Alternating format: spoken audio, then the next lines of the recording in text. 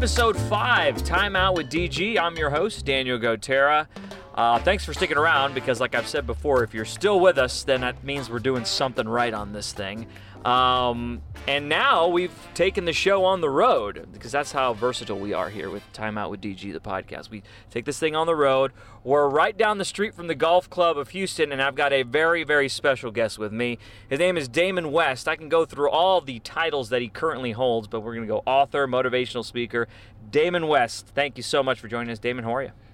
Great, Daniel. First of all, thanks for having me on, man. And whenever you called me up about doing this podcast with you, I mean, first of all, I was honored to do it. You've done so much, not just for me, but for my community where I live. I'll never forget what you and KHOU did for the people of Port Arthur and people of Southeast Texas during Hurricane Harvey, man. I really, anytime you ever need me, I'm in, man. Dude, anytime you ever need me, we're in, and I'm glad we were able to get all that coordinated, man. That was something else, wasn't it? Man, we probably moved 150 trucks through there that all came in because of that Facebook message that went viral because you put it on KHOU. Yeah, site. That's exactly what happened. I mean, you got a hold of me, you put something on your page, and it was getting some traction, and then you called me up and said, yeah, absolutely, let's do it, because I think social media was so huge during that Harvey thing, and Absolutely. people from all over the country. The thing had 300,000 views, I mean, just literally overnight. I mean, Yeah. It was, and people were getting in touch with me. I had to get a warehouse. I had to go get a warehouse the next day because I had 18-wheelers coming in from all over the country. I mean, it was just literally the most impressive, massive effort I've ever seen. And outpouring on social media ever, man. Social media, I've learned, it can cut both ways, but if you use it for the right way, it can be a very good tool. Yeah, I think social media sometimes gets a bad rap, but you can reach a lot of people a lot of ways. And I thought that was awesome. So while we were happy to do it, and anytime you ever need me, we're here. So tell me about, this is kind of a loaded question when I ask, because I usually start this thing off with, tell me about your journey. When I ask you that question, holy smokes, we can be here for like 3 or 4 hours, but how do you encapsulate where you are right now in your life? Well, my sponsor in recovery told me that when I was in prison and I got into recovery, he said, Damon, if you work this program recovery every day, you have to pinch yourself to make sure you're not dreaming. Daniel, every day I have to pinch myself to make sure I'm not dreaming. Right after I say that prayer that I say every morning, that God put in front of me what you need me to do today for you and let me recognize it when I see it. And that's really the only thing I pray for, because going out and being a servant leader means that I want to find ways to put back in the stream of life, find ways to help other people out. And by doing that, Daniel, so many doors have been opened to me in this life. What's going on in my life may not have ever happened before for another guy coming out of prison this quickly. And the success, let's say on a personal level, of being able to go out and affect lives like that, being able to go out, I get messages all the time, and kids write letters and family members write letters about the impact my story has had on them, and that's one of the greatest blessings. The fact I get to go all over the place, all these college football programs, right. But going back into prisons too, and rooms of recovery, that's a big deal. One of the biggest things, it's, in 2 books written, I went back to grad school, and I got my master's in criminal justice, but I got married in May. Mm-hmm. And, on May 18th, 2019, 10 years to the day that I got sentenced to life in prison. That's wild. I know, 10 years to the day. I mean, we even got married at 1 o'clock the time I was sentenced by the Dallas County. That's an amazing thing. For life in prison. But I became a husband and a stepfather. And that's the 2 best hats I get to wear today, man. And that's what life is all about, those relationships we build along the way. So for the folks that don't know about your story, let's kind of recap it just a little bit, and I'll let you tell it, because if I try, then I'm probably going to butcher it to high heaven. But go ahead. You tell your story. How'd you start, and how'd you get to this point? Well, there's a lot of layers to it. So, if you butchered it, don't feel bad. I haven't seen a lot of people get it right. There is a book called The Change Agent, if you want to see it right. Oh, yes. Please go get it. Go read. No, we're going to plug that a little later. Yeah. Sure. No, I'm playing with you. I know we will. So look, man, I grew up, I grew up in a town called Port Arthur, Texas. My dad was a sports writer there for 50 years. He was the first sports writer in that part of the state to put black athletes on the front page of the sports page. It was 1971 was the year that happened, 4 years before I was born. My mother is a nurse. I got an older brother, younger brother, nice, knit, little happy family. And I get the background about that all the time, especially in front of sports teams, because I want people to understand I was raised right. I was raised by good people. They gave me a great moral compass. Mm-hmm. And but I had some issues growing up. I was molested when I was 9, got into substance abuse when I was 10, started drinking, started smoking cigarettes. By the time I'm 12, I'm smoking pot. But Daniel, I had a lightning bolt for right arm, and God just blessed me to be a great quarterback. And this is Texas, Texas high school football in the early 90s. And So I was a 3-year starter in high school, playing high school football. What was that like, by the way?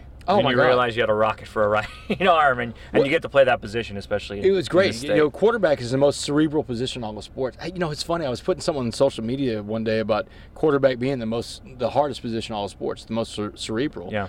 And this guy that played Major League Baseball, that we're friends on Facebook, he said, "No, pitcher is." Yeah. And that's always the debate, by the way. When was the last time you threw a pitch and a 300-pound guy running a 4.6 chased you? Sometimes 300-pound guys are pitching. Yeah, so, exactly. So, yeah, this is true. But I don't know that the pitcher is a tougher position than quarterback. But It was great, man. And I like the energy. I like the adrenaline that goes with the position. I mean, because it really is the most cerebral position in all of sports. You look at all the other positions that you have to play, but the quarterback has to know what everybody on his side of the ball is doing, and everybody on the other side of the ball is doing, and so much so that quarterbacks can make transitions to other positions where guys can't always do that to a quarterback. You can't transition from another position to quarterback. So from there, you go to North Texas. Go to University of North Texas. Got a scholarship to play football there. When I got to college, really the only things I cared about were being the starting quarterback for my Division I team and partying, and I did both really well. But September 21st, 1996 was a day that would change my life forever, because that was the day we took the field against Texas A&M. It was a beautiful Saturday afternoon at College Station, Texas. And by the third play of that game that I was starting, I was a 20-year-old starting quarterback playing Division I football against Texas A&M. I mean, what kid? Kyle Field, yeah. Kyle Field. What kid growing up in Texas doesn't want to either play for these guys or against them? That's right. And by the third play of the game, I go down, separate my shoulder. And I never played college football again. And at that fork in the road in life, I made a lot of bad choices when football was gone. I started getting into hardcore substance abuse, cocaine, ecstasy, pills. And, I graduate somehow in 1999 from college with a bachelor's degree. I move off to Washington, D.C. I get a job working in politics in the United States Congress. Work for a guy running for president of the United States, raising money for him all around the country. Mm-hmm. In 2004, he drops out of the race, and I moved back to Dallas, Texas, to train to be a stockbroker for UBS, one of the biggest banks in the world. And it was at that job as a broker that I was introduced to methamphetamine for the first time. And Daniel, meth was a game changer, man. And I know I've talked about a lot of these drugs almost casually. These are all bad things to do, but meth was different. It was different on a whole other level. It grabbed me and never let go. It's something that a lot of people just don't understand, right? Because sometimes they lump drugs all together, but that was, well, what was the reaction that you had when you started doing it? What did it make you feel? What was it like? Yeah.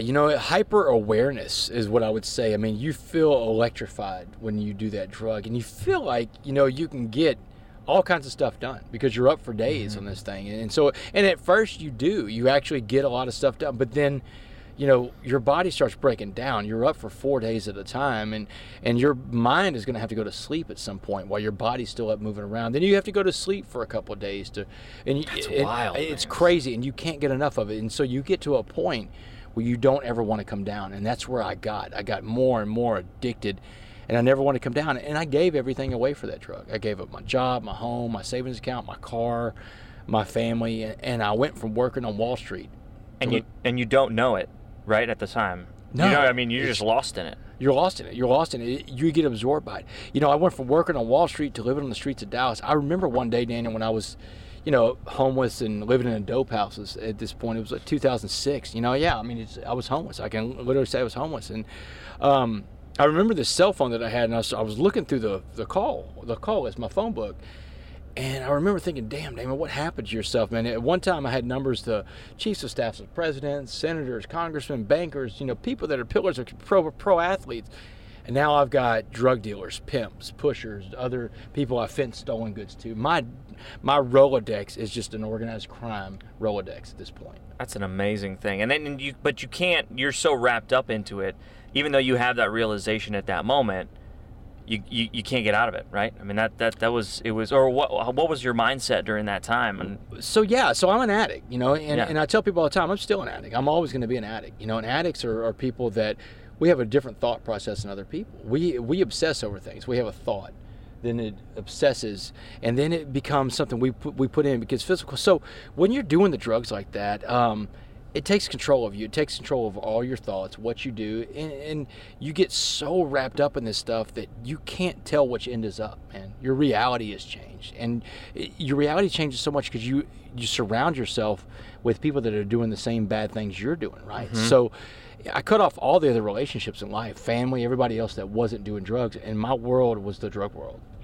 So there was another important date in your life when it all came kind of crashing down. Tell me about that point. Man, July 30th, 2008. You know, it's a day I'll never forget. I was sitting on the couch, smoking. I was smoking meth with this meth dealer, this guy named Tex, and I'm telling Tex, we're passing the pipe back and forth. Tex, I think the end is near, man. I think the cops are going to come get me pretty soon.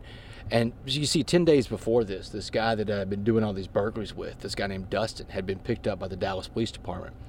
And so, man, they're putting screws to this guy. I know it's a matter of time before they get to me. And just as I passed the pipe back to Tex, I heard a window shatter off to my right.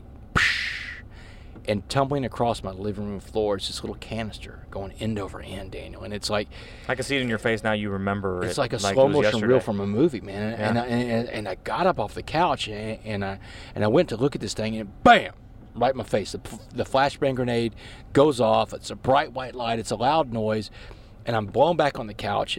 And when I came to, when I can see and hear again, this cop in full SWAT riot gear. He's got his boot on my chest. The barrel of a machine gun is digging in my eye socket, and he's screaming at me. I guess he's screaming because I couldn't hear it first, you know. But when I hear him again, it's don't move, don't move. It's over and over, don't move. And I blinked and I was like, don't worry, you know. And then other cops start flooding the apartment, and one of them screamed out, "We got him. We got the uptown burglar." And you know, Daniel, it doesn't matter how much good I can put back in this life, what kind of, you know, lessons I can teach along the way, I'll never escape that moniker, the uptown burglar. And that's the consequences of my decisions. And then from there, you get the life sentence. Yeah, so, you know, and I go through the jail process. I was in jail for 10 months. And in that county jail, you know, my mom was a big guiding hand in this thing. She reminded me the first time I called home from jail that they loved me unconditionally, and that she reminded me about footprints in the sand, this prayer plaque that was on my wall as a kid growing up. And she, you know, she prayed, you know, she told me to start praying to God, get on God's back. But this isn't some jailhouse conversion story, Daniel. I mean, my prayers to God were diluted prayers of an addict. Get me out of here so I can get high again. Because that's what I kept thinking about the whole time in county jail, Daniel. Sure. I'm thinking, how can I get some drugs into Dallas County jail? Because how many years at that point were you addicted to meth? How many? 4 years. 4 years. 4 years at that point. So yeah, there was no way 10 months was gonna. No. So way. 10 months later, when May 18th, 2009. You know, I've gone to trial. It's the 6th day of a trial. And a 6-day trial in Texas is a long criminal trial for crimes that were non-aggravated, where non-aggravated means no one was physically hurt during the commission of my crimes. Mm-hmm. No one was ever home. I never saw any of my victims personally. They're property crimes committed around meth. But a jury listened to evidence, overwhelming evidence of my guilt. And at the end of 6 days, a jury of my peers deliberated for 10 minutes on my sentence. 10 minutes, man, Daniel. And I'm like, man, and I'm like, I tell people all the time, I don't know how much Law and Order you watch, but if a jury's gone for 10 minutes, they smoked you. And so when I came into the courtroom and the judge gavelled it back in, you know, bam, bam, bam. He says, Damon Joseph West, you are hereby sentenced to 65 years in the Texas Department of Criminal Justice. And I mean, 65 years is a life sentence, man. They gave me, probation was on the table, Dan. I mean, Wow. yeah, it's not even like close. I mean, they took my life away. First thought when he said that to you? The first thought when he said that to me is, oh my God, my parents, my family. You know, what now? How did I've destroyed them? How did it get to this point? Yeah. How did it get to this point? Yeah, and I remember thinking that, you know, what must they be thinking right now? Because I heard my mother gasp on the front row. You know, a sound only a mother can make when she hears her son get a life sentence in prison. And they gave me 5 minutes with them after the sentence. They put me in the special room. It's got a bulletproof glass, and my mom had one of the most important conversations with me ever. And, you know, she was telling me about debts in life, demand to be paid, and you just got hit with a hell of a bill from the state of Texas. She said, but you owe a debt to your father, not to. Because she said, we gave you all the opportunity to love and support to be anything you want to be in this life, and this is how you repay it. She said, that's not going to work. She said, we raised you in Port Arthur, Texas, Damon, giant melting pot of a city. And she reminded me about, being one of the only white kids growing up at school events and sports teams and stuff like that. She said, Damon, when you go to this prison, you're not going to get one of these white hate groups, one of these Aryan Brotherhood type gangs, because you're scared because you're a minority in there. She said, that's not going to work. She said, you're not getting any tattoos when you're in there. And I show people my arms all the time. I didn't get any tats the whole time I was there. And, but my mom said, you come back as the man we raised, or don't come back at all. Tough love, man. She said, do you understand? Well, that hits home. Oh, yeah. That may have hit home maybe a little harder than the judge sentencing you. I mean, that's from your mother. That's from my mom. But me and my naivete, she's like, do you understand this debt you're going to pay? And I'm like, yeah, Mom, I understand this debt I'm going to pay. I got it. Man, I had no clue, Daniel. I've never been to prison before. What do I know about prison? I've never stepped inside of a prison. So I get back into the pod in Dallas County Jail, and I've got 2 months before the prison bus is going to come pick me up. And I'm asking all these guys, how am I going to survive prison? And every man I talk to in that jail, black, white, Asian, Hispanic, is saying the same thing. Man, you got to get into a gang. There's no way you're going to survive. You're 33 years old, man. You're going to the worst part of the prison system where everybody in the building you live on has a life sentence. Get into a gang, Wes. Make your life easy. There was this one guy, though, this older African-American guy named Mr. Jackson. And Mr. Jackson, he was in his 60s. He had been to prison 4 or 5 times, but a real positive guy, a seasoned convict, real positive guy. And so he came to me one morning and he said, I've been watching how you're dealing with these knuckleheads, these dummies, talking about you got to get into a gang, He said, don't listen to them. And that's when he gave me this analogy. He said, Damon, you're going to go through the hardest part of the process. He said, you got to fight all the white gangs, first when you walk in, because prison's all about race. He said, so Aryan Brotherhood, Aryan Circle, White Knights of the Woods. He said, and if you survive all that, he said, then you're going to fight the black gangs, because they're going to send the black gangs after you, because you're not going to get with the program of race. He said, that's what prison's all about. So he's saying the Crips, the Bloods, Gangster Disciples, Mandingo Warriors. And so my head is spinning. And I bet it is spinning. Oh, my God. It's what on earth are you thinking at that point? It's just like, what? I'm really thinking I'm going to have to get into a gang. Yeah. Because, I'm like, I can't survive. I can't fight. I'm not a fighter. I'm not that. I'll fight. I'll defend myself. Right. But, man, I'm not built for that. As he's talking to you, you're like, Mr. Jackson, I don't think this is going to work for me. This is possible. And I told him, I said, I don't have a good feeling about the outcome of this. And he said, imagine that prison is like a pot of boiling water. He said, and anything we put in this pot of boiling water is going to be changed by the heat and the pressure inside that pot. He said, I want to put 3 things in that pot of boiling water we call prison and watch how they change. A carrot, an egg, and a coffee bean. So he goes through the progression. The carrot turns soft. When it gets into prison, and, it goes in hard but gets soft. Prison makes the carrot soft. He gets beat, he gets robbed, may get raped, and he may get killed. He said, you don't want to be the carrot. And he said the egg turns hard. He said the egg has a hard outer shell. Eggs are physically fine because that shell protects them, but inside that soft liquid core, their heart becomes hardened. And he said if your heart becomes hardened, Wes, you're incapable of giving or receiving love. He said, and if you're incapable of giving or receiving love, you've become institutionalized. He said, what about the coffee bean, Wes? And I had no clue, Dana, what happens to a coffee bean. And Mr. Jackson laughed at me. He said, for a college boy, you're not too smart. Because all that education I've got right, really not going to help me now.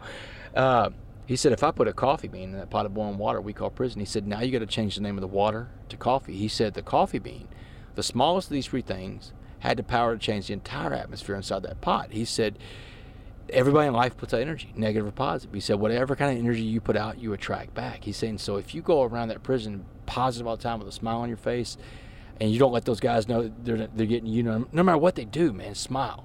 He said, you'll change prison from the inside out. He said, the best part about it is the other coffee beans will find you because of your energy. And the last thing he told me before I got on that prison bus to get shipped to prison was go out there and go be a coffee bean. And, Daniel, my whole world changed at that point, man. Isn't that wild? Just that one phrase. Yeah. Because I guess it didn't really hit you, that phrase, until you got in. No, it didn't. And, because at that point, it's like, man, that's great advice, but I got to live it. Yeah. Right? I mean, you hit the nail on the head. Yeah, right. Because it's like, dude, this didn't come with an instruction manual. And prison was brutal. The first 2 months of prison was brutal, man. And I documented very thoroughly in my book. Yeah. But the first couple of weeks, I get through the white gangs, and then it's next 4 weeks is fighting the black gangs, sometimes more than one at a time. And I mean, they're coming at me left and right. One of my favorite stories is the basketball one. Oh man, the basketball story. If you don't mind sharing that one. Absolutely. It's a great story. Yeah, I mean, because about perseverance, and it just really hits home with that coffee bean. And then that's when I first realized about the coffee bean thing. Because about 6 weeks into this, I'm realizing, man, I'm fighting these black gangs, and I'm like, you know what, man, I'm an athlete. I'm living scared a little bit. I don't want to. Sometimes I don't leave my cell because I don't want to fight that day. I've been in dozens of fights, and I lost most of them. 3/4 of them I'm losing, So I go down to the rec yard on a Monday morning, about 6 weeks into prison. And the rec yard's very segregated in the life sentence building. Man, volleyball court, it's got the whites and Hispanics only. The handball court, all the races can play, but you can't double up and play partners with someone of the opposite race. The weight stack, you can't. That's a whole new world in there. It's the most segregated place I've ever seen in my life. And the weight stack, you want to lift weights, and the guy's spotting you's got to be the same race as you. That's how serious they are about race in there. So I went straight to the basketball court where no whites are allowed, and so they're not going to let me get in this game, but I've been watching them for 2 weeks, man, and I've plotted it out. They've got a flaw in their system that I found. A flaw. Oh, yeah, because after every game they play, they're going to shoot for teams. The first two guys to make shots get to be captains. Anybody who's ever played street basketball knows what shoot for teams is. And, man, I grew up in Port Arthur, man. I grew up playing street basketball on the west side, man. I've been the only white guy before plenty of times. So I got to get in this game, though. And so the lopsided game that I'm watching is, I get on the side of the court where I know the game's going to end. And as soon as that last basket goes to the last ball, goes to the last basket, I went and fell in the basketball, man. Like wrapped it up like a fumble drill in football. When I got up, the entire basketball court swarmed around me, man. Just a sea of angry black faces. They're mad, man. I've got their basketball, and I don't belong out there, man. I've violated all the rules of prison. But, I mean, I'm backed into a corner at this point, man. I don't have anything to lose, I feel like. So I'm going. Exactly right. I mean, you're just sitting there and just like, I got to do something. And sometimes your toughest opponent in life is the one that's backed into a corner, man. Don't ever underestimate an animal that's backed into a corner because, I mean, they may come out and scratch your face off. And so that's where I am with this basketball. They're screaming at me, give us our ball back. And I'm, man, the toughest voice I could find, squeaking and cracking. I'm like, man, y'all just going to have to hurt me, man, because I'm playing basketball. And sometimes the toughest opponent is yourself too. Absolutely, man. I found that out in prison. Yeah, I'm sure. It's because I mean, mentally, most battles are fought and won between your ears, man. So, but I got in the game. I made my shot. They let me shoot. I got in the game, and basically it was 9-on-1 games for about 6 days. I mean, it's not a 5-on-5. Nobody wanted me out there, and they're giving it to me everywhere they can. I'm giving it back whenever I can. Yeah, it's brutal. I mean, I'm banged up, but I survive. And at the end of 6 days of this, on the Saturday after this process started, these guys circled up around me and they said, "Man, you pulled something off out here we had never seen a white boy pull off before. Man, you took everything we had, you gave it back when you could. You never got racial with us. You never called us any names. You don't have to worry about the blacks the rest of the time you're in prison." And Daniel, right then, man, it's the first time I thought to myself, man, Mr. Jackson, that coffee bean story. Because you can't think about this story in the sense that, hey, it's tough to be the only white guy out there. We get that. But think about them, man. Think about the black guys in that court that 20 years of a bad belief system that says the white guy didn't belong out here. But in 6 days, everybody made a change. And these guys honored that, man. They'd come by my cell, by 45 cell. That was my next question. Yeah, they honored it. Oh, man, they'd bang on the cell door. Wes, man, let's go shoot some hoop, man. I belong, and I didn't have to worry about it. The physical violence part was gone for the most part after that. There was one more fight I had to get into, but after that, once the physical violence was over, I had to start making a change because I had become the egg, Daniel. I knew it. I felt it, man. I didn't want to be the egg. And I was even mad at Mr. Jackson at that point, and that's when the change had to happen. And the change starts with a mindset change, and that's what we all have to realize is that if we're going to change the way we do something, you have to change the way you believe. And I had to change my belief system. I had to quit looking at prison as a punishment and start looking at prison as an opportunity. An opportunity to work on myself 24 hours a day, 7 days a week. And that's a tough deal, man, to wake up in a maximum security prison. I would imagine that's the one change most guys can't make.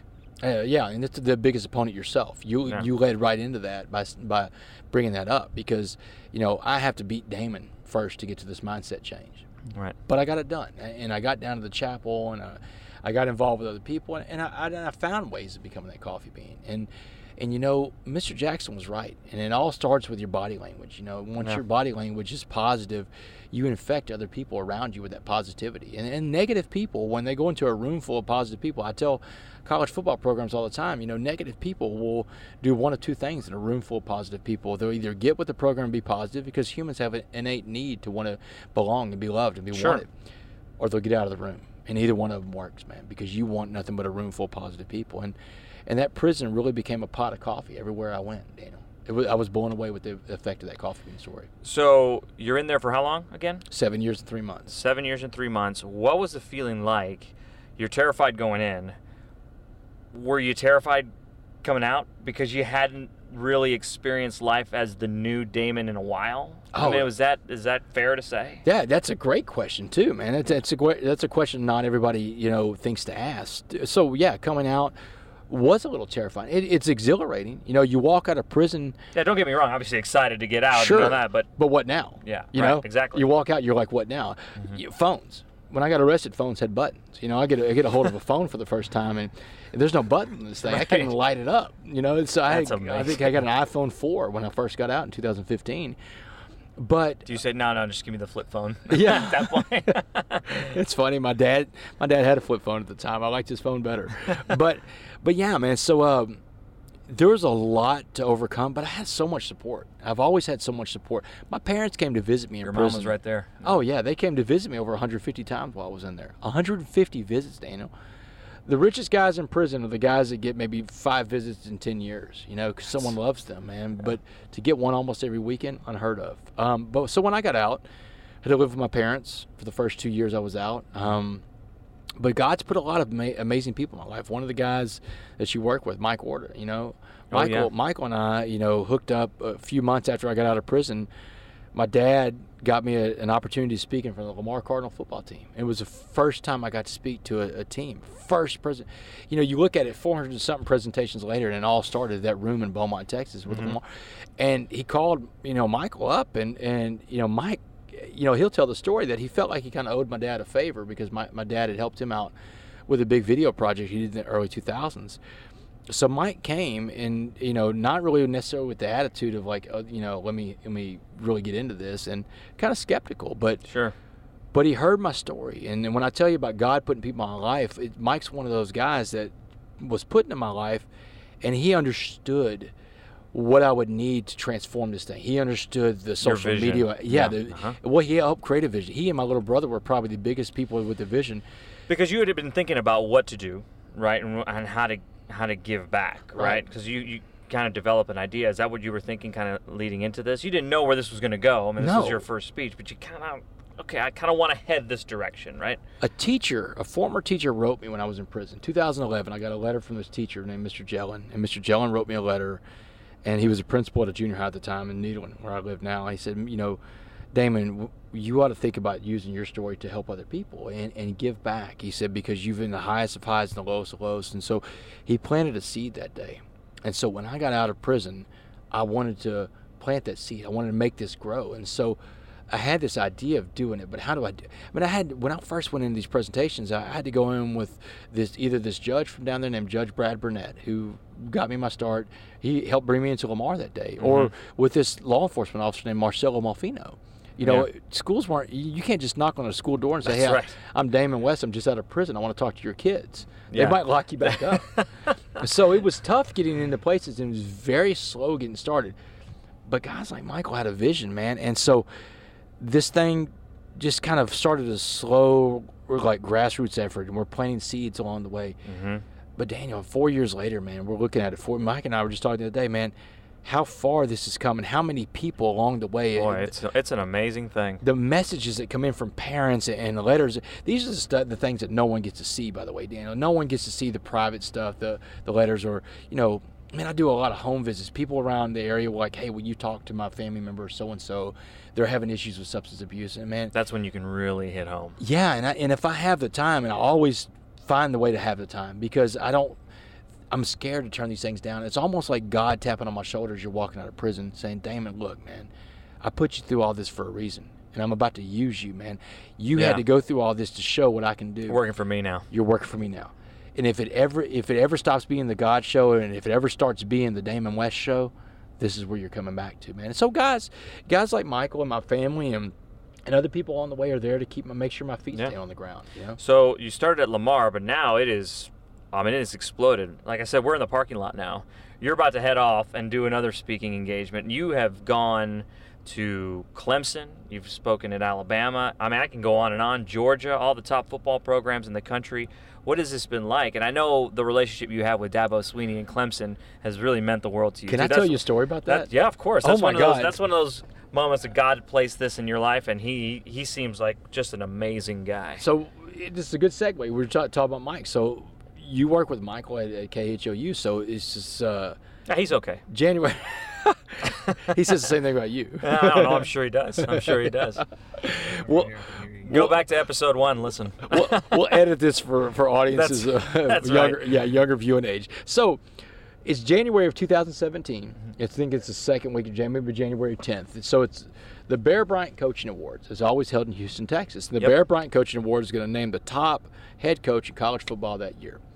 So Mike knows he's in this time from, I've been out of prison at this point about 14 months. And I've spoken to Lamar and University of Florida. And I got into University of Florida through a friend named Kevin Barbay, who was coaching there at the time. But nothing else has ever taken hold. And I've done some speaking stuff here and there. And I'm getting a chance to speak more, but I can't get in front of the colleges. I don't even know how to, for lack of a better term, break into that. Yeah, where do you even start? Yeah. So he says, look, man. He said, I got you a press badge, KHOU. He said, come in there and he said, work that room. See what you can do. He said, I can't help you. I've got to work, but, go in there and meet these guys. The best coaches of college football will be in that room. Yep. And so I even made up little business cards, and I drove the 90 miles it takes to get from Beaumont to Houston after work, and it set in the traffic. And it's a lot of time to think about what you're going to say to think these about what coaches. you're going to say, man, because you got to come up with an elevator pitch. Yeah. You've got, 30 seconds to a minute to cram all this stuff in. That's right.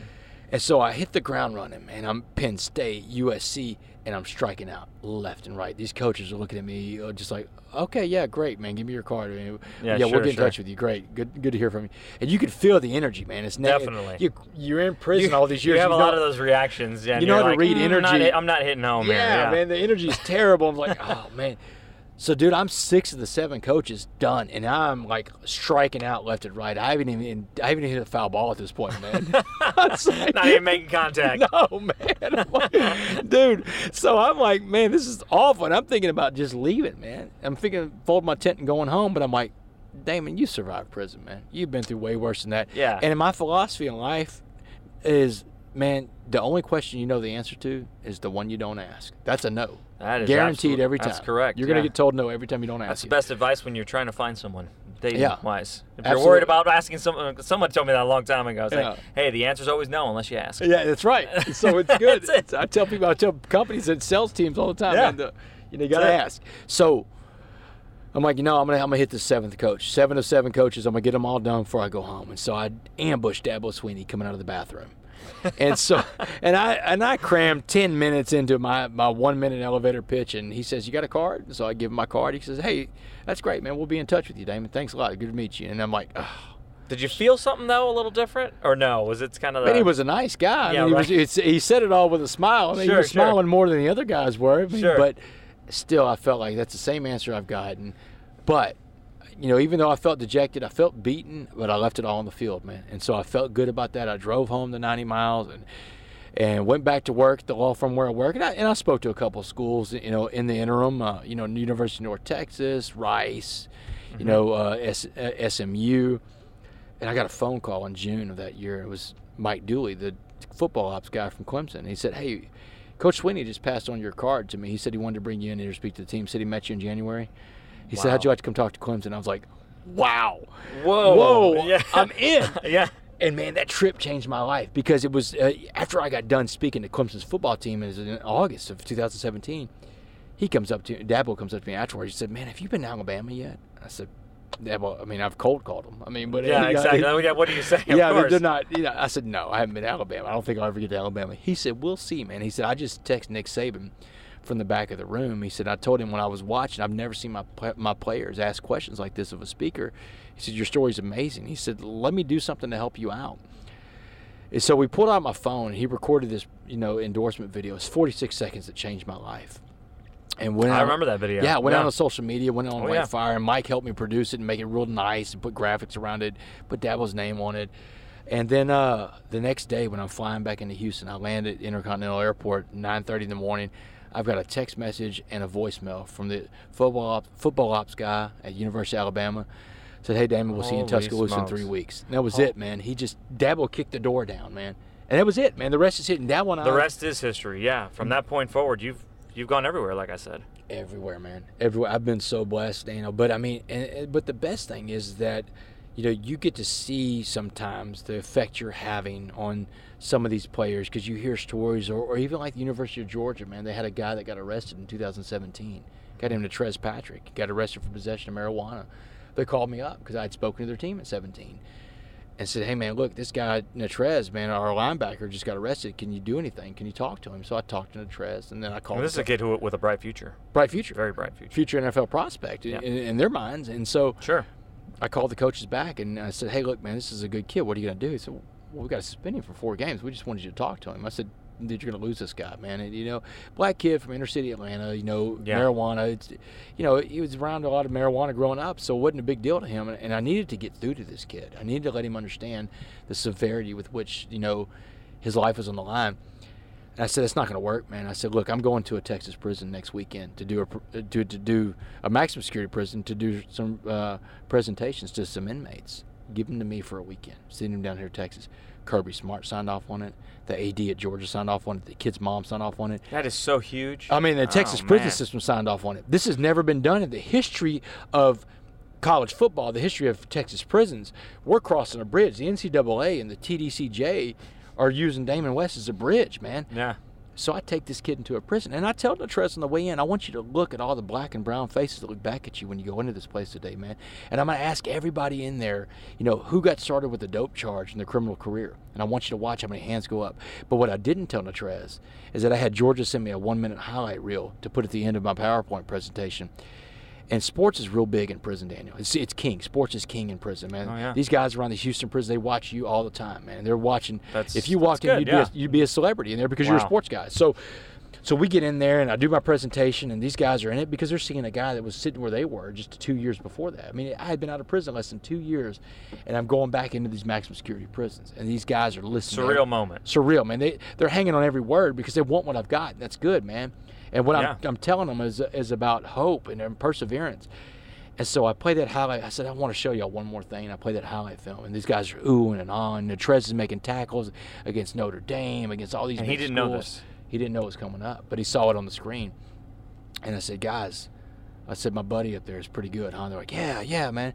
I said, "Well, it's too bad he's not playing against University of Missouri today with the rest of the Georgia football team." I said, "He's sitting at that table right over there," and they're all looking at Natrez. I said, "When we get done with this presentation day, I want y'all all to tell Natrez about his choices in life." And, man, after that presentation was over, every African-American guy in that room got up and swarmed around Natrez, man. "Little brother, what's up, man? Why are you making these? What are you doing, man? Yeah. You're going to be here with us." Well, that really hit home with them, I bet. Oh, man, when he got out, man, his eyes were teared up. He's like, "Man," he said, "Damon, that blew me away." And he just said, he's like, "Man, I had no clue, I don't want to end up like them. I don't want to be like them, Damon. I'm not going to be like them." Because one thing is to hear from you. Another thing is to hear it from them. From them. Inside which is there. who he grew up around. And how can he get inside there to hear their story except to come in with a presentation this and do that? And Natrez now plays for the LA Rams. And Natrez had another run-in with the law after they won the SEC championship game against Auburn in 2017, and because he was in the system. And it's like I told Natrez, now you're in the system, man. 1 out of every 4 African-American men in this country is in the criminal justice system. I learned that when I got my master's degree. But I told Natrez back then, I said, "You're in the system now, Trez. If anything happens, you don't get the benefit of the doubt." And a few months later, man, after that championship game, he gets pulled over in Atlanta with another buddy of his that's got weed on him. But guess what, man? They pull up Natrez, and he's got the arrest for possession of marijuana. He's in the system. Yeah. He gets another hit, man, in possession of marijuana. He doesn't get to play the national championship game that year because he has to sit it out because he's trying to fight his case. He ends up being okay. He gets exonerated. but he learned what being in the system was all about. And, Yeah. I mean, and Trez and I talk on text, man. We talk about life and staying grounded, and he's in L.A. now, and he's doing really well playing for the Rams. But it's moments like that. It's letters I get from kids that's saying, hey, you opened my eyes to something. Or a parent reaching out to me and saying, hey, Damon, you know, my kid came home from school today talking about your stories. You know, you got us talking about something we didn't know we needed to be talking about. Thank you for that. That's what life is all about, man. That's the good stuff. When you know that you've affected at least one life, and that one life you affected doesn't have to hurt their family like I hurt my family, or doesn't create victims like I created victims, man. You've stopped the cycle somewhere. And that's, you know, life's fulfilling that way. You're a change agent. I try to be, man. Segue time. I try to For be. your book. Absolutely, man. Well, I appreciate it. Since you brought it up. No, of course, yeah. Let's bring it up because then that's okay. You're speaking, you're talking, then it's next level. You're published now. You meet another motivational speaker, John Gordon. You're published there as well with the Coffee Bean book. So, I mean, now sky's the limit with your message, and you've got to be eternally grateful for all those platforms that you get to spread it on. Absolutely, Daniel. You know, and that's true, man. So the Change Agent came out in March of 2019, and I think your name is in the book, actually, man. I So, appreciate you including me. You're Thank in there, you. yeah, Thank you. with the Hurricane Harvey stuff. Does that mean I'm published? Does You- that mean I'm you are. published? You're Okay, published. Good. Okay, good. You're officially published. But you know, I got a phone call last August, and I work at a law firm in Beaumont, Provost Humphrey Law Firm, and I'm at my desk, and I get a phone call on my mobile, and he said, "Hey, Damon, it's John Gordon." Well, look, man, I'm a speaker on the speaker circuit. I know who John Gordon is. He's a huge motivational speaker and author. The guy Big sold name, man. 4 million books. I mean, the Energy Bus, the Carpenter, Training Camp, and name it. He's written tons of books.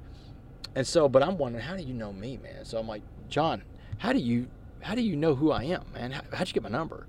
He said, Dabo Sweeney can't quit talking about you and that coffee. Dabo again, man. Back to Dabo. Back to Dabo, man. He said, Damon, listen. He said, that message needs to be told around the world. He said, write a book with me. We'll call it The Coffee Bean. He said, we'll take that message around the world, man, and we'll split everything 50-50. I thought it was crazy. And I'm like, John, you do it yourself, man. You don't need me. You're John Gordon. He said, God told me to do it this way, man. Do this with me, please.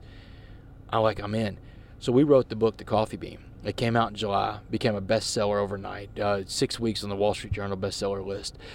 And, man, I get emails every week that the rights for the book have been sold in China, or the rights for the book have been sold to Korea, Vietnam, France. I got an email yesterday about these people in Germany wanted to buy the rights to it. You know, so the book is literally, the message of The Coffee Bean is getting around the world, man. It's on other continents and other languages now. It's crazy. You would have never thought that this message would have gotten this far. I mean, how could you even, you can't write something like this, No. you know? Only God can write something like this, and this is his story. So I just, you know, I'm happy to be a conduit of that, and I tell people all the time that there's so many things that are happening in my life that I think continue to happen because, you know, it's not my show, it's God's show, and, you know, Like I don't. we said, you're working for him, right? Right, and I don't shove anything down anybody's throat about religion and stuff like that Yeah, whenever no, I no. go in there. But It's not about that. It's just about the message. yeah, So that's just and you can't. I can't tell being the my best story. person you can be, I would imagine. Yeah, and I can't tell my story without telling, you know, talking about what God's done for me, and I don't have a problem with that. I don't have to apologize for that. But in life, you know, we have choices every single day. We get up and we have all these choices we have to make, and those choices determine our future. And the power to change our lives is within us, man. It's not these outside forces. Daniel, I'm gonna tell you something, man. I meet more people out here that are locked up than I ever did when I was in prison. More people are in prison by thoughts and the things that own them than by steel bars. You know, all these things people have in their lives that own them, that's a form of prison, man. And I'll never go back to prison again. My worst day out here is better than my best day in prison, and I have tons of perspective. And I haven't seen a bad day yet, Daniel. And Hollywood's knocking on the door.